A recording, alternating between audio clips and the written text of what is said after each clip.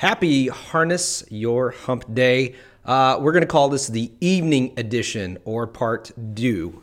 This morning, I apologize. I want to thank Andrew Rogers for letting me know that apparently there was some audio malfunction and the system that I used decided to open up another mic and there was a lot of echo. So I'm hoping this is sounding better. Let me know if it isn't, but we're going to kind of do a rebroadcast of that. Hey, Jen.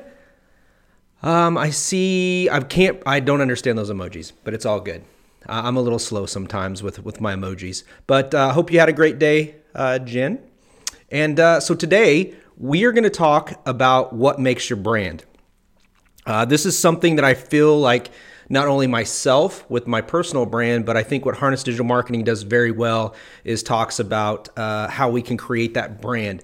And really what it comes down to, it gets really uncomfortable sometimes for us to talk about what we want our businesses to be and what they stand for. So today, I want you to, it's the end of the day, relax a little bit. If you're listening to this or watching this, just take some mental notes. You can go back and watch. But if you're home, and not driving, but if you're home, I want you to get out a glass of wine, get some coffee if you choose, maybe some water if you're health nuts out there, or if you're like me, go ahead and just grab your a little beverage. I got my nice Yingling that everybody knows I love. And just sit right back, and I'm going to talk to you a little bit about some of the 3 questions that you should ask yourself when developing your organization or your business's brand. I mean, this could even be for your personal brand too, but I really want to focus on how you pull it all together and brand your business. Now, first and foremost, the company culture, the brand of the business really starts with the leadership. That's, in this case, for my company, it's me.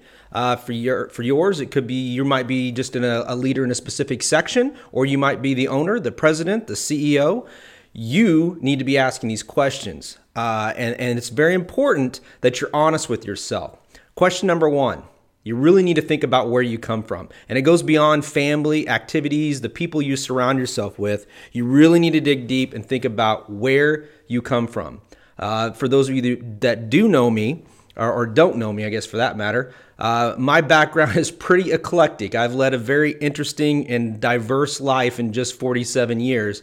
I was born in South Dakota, graduated high school in South Dakota, joined the military, went to Fort Jackson, South Carolina, Fort Gordon, Georgia, went over to Saudi Arabia, South Korea, Fort Huachuca, Arizona, came back, got out, went to college in Southern Illinois and taught for 9 years, was a teacher.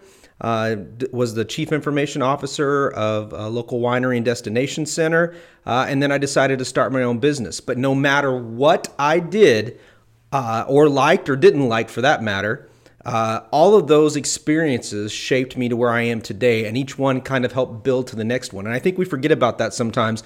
I know a lot of us just want to survive and pay our bills, but a lot of times these experiences shape who we are and where we come from. So I would not be here today and be what I consider personal success. There's always room for growth, but I wouldn't be doing a lot of the things that I love today if it wasn't for those experiences, good and bad. So many of you have had jobs or college or high school or teachers or something that has made your life miserable, but it's only miserable if you make it that way. So I'm hoping that some sort of experience, something positive came out of that helps shape who you are to take you on to the next step in your career. That is so important to know where you come from because that experience itself should transfer into the brand that you're wanting to do to make sure that the people that are around you can relate to those too. It's hard to relate to certain demographics if you've never walked in those shoes. That's why when you're here or there at a business, you want to make sure that when you're building that team, that they supplement you, that not everybody has the same ideas. That's very important. Hey, Denise, welcome back. Sorry about this morning. I know that the audio went crazy. I hope this one's sounding better. But it's so important to know where you come from. And a culture, the company, your brand needs to be authentic, and that's what helps do that. All right, number 2.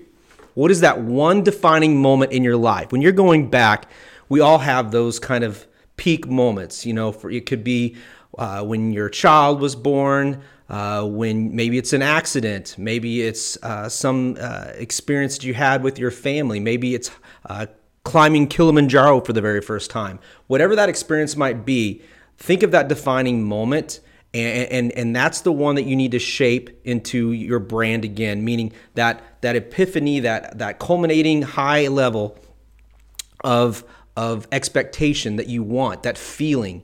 Because at the end of the day, it's not people selling people, it's people buying. Sorry, it's not people selling or buying from other products. We're buying from other people. And if you can build the right company culture and brand, they will go to bat for you. All right, so number 3, how do you bring those 2 questions to your business or organization? All right, now once you kind of know who you are, where you come from, and those defining moments, that is kind of like that little dangling little carrot in front of you that you're always striving for. Now, everybody has a little bit different perspective on their brand and how to get there and how they're going to achieve that. But once you kind of have that defined, then what you want to do is always shoot for the stars, but you've got to enjoy those successes along the way. So when you're deciding what content to put out, where to go, what the packaging might be, being consistent with all that. That's all great, fine, and dandy. But at the end of the day, you want to be true and authentic to who you are, to what your company core values are, and those defining moments in your life where you shined or you learned something. Not that you failed, but you learned something, because you're going to have many more of those opportunities to shine and to learn from moving forward. Now, you have all of that. How do you package that into a kind of like a social media thing? Well, your content then needs to be built around that. You need to share those experiences with people. So for me, for our company, we're very pro-veteran. We are very community-driven. We practice the 3 C's all the time: content, customer service, and consistency. I believe that is the success to a very successful digital marketing company, and to have the right team, that's important. So when we are consistent with that brand and we do this all over and over and over, you can have fun with it. It doesn't mean that it needs to be boring and sad and sappy. Have some fun with your brand. I'm not drinking enough, so that might help me out a little bit more.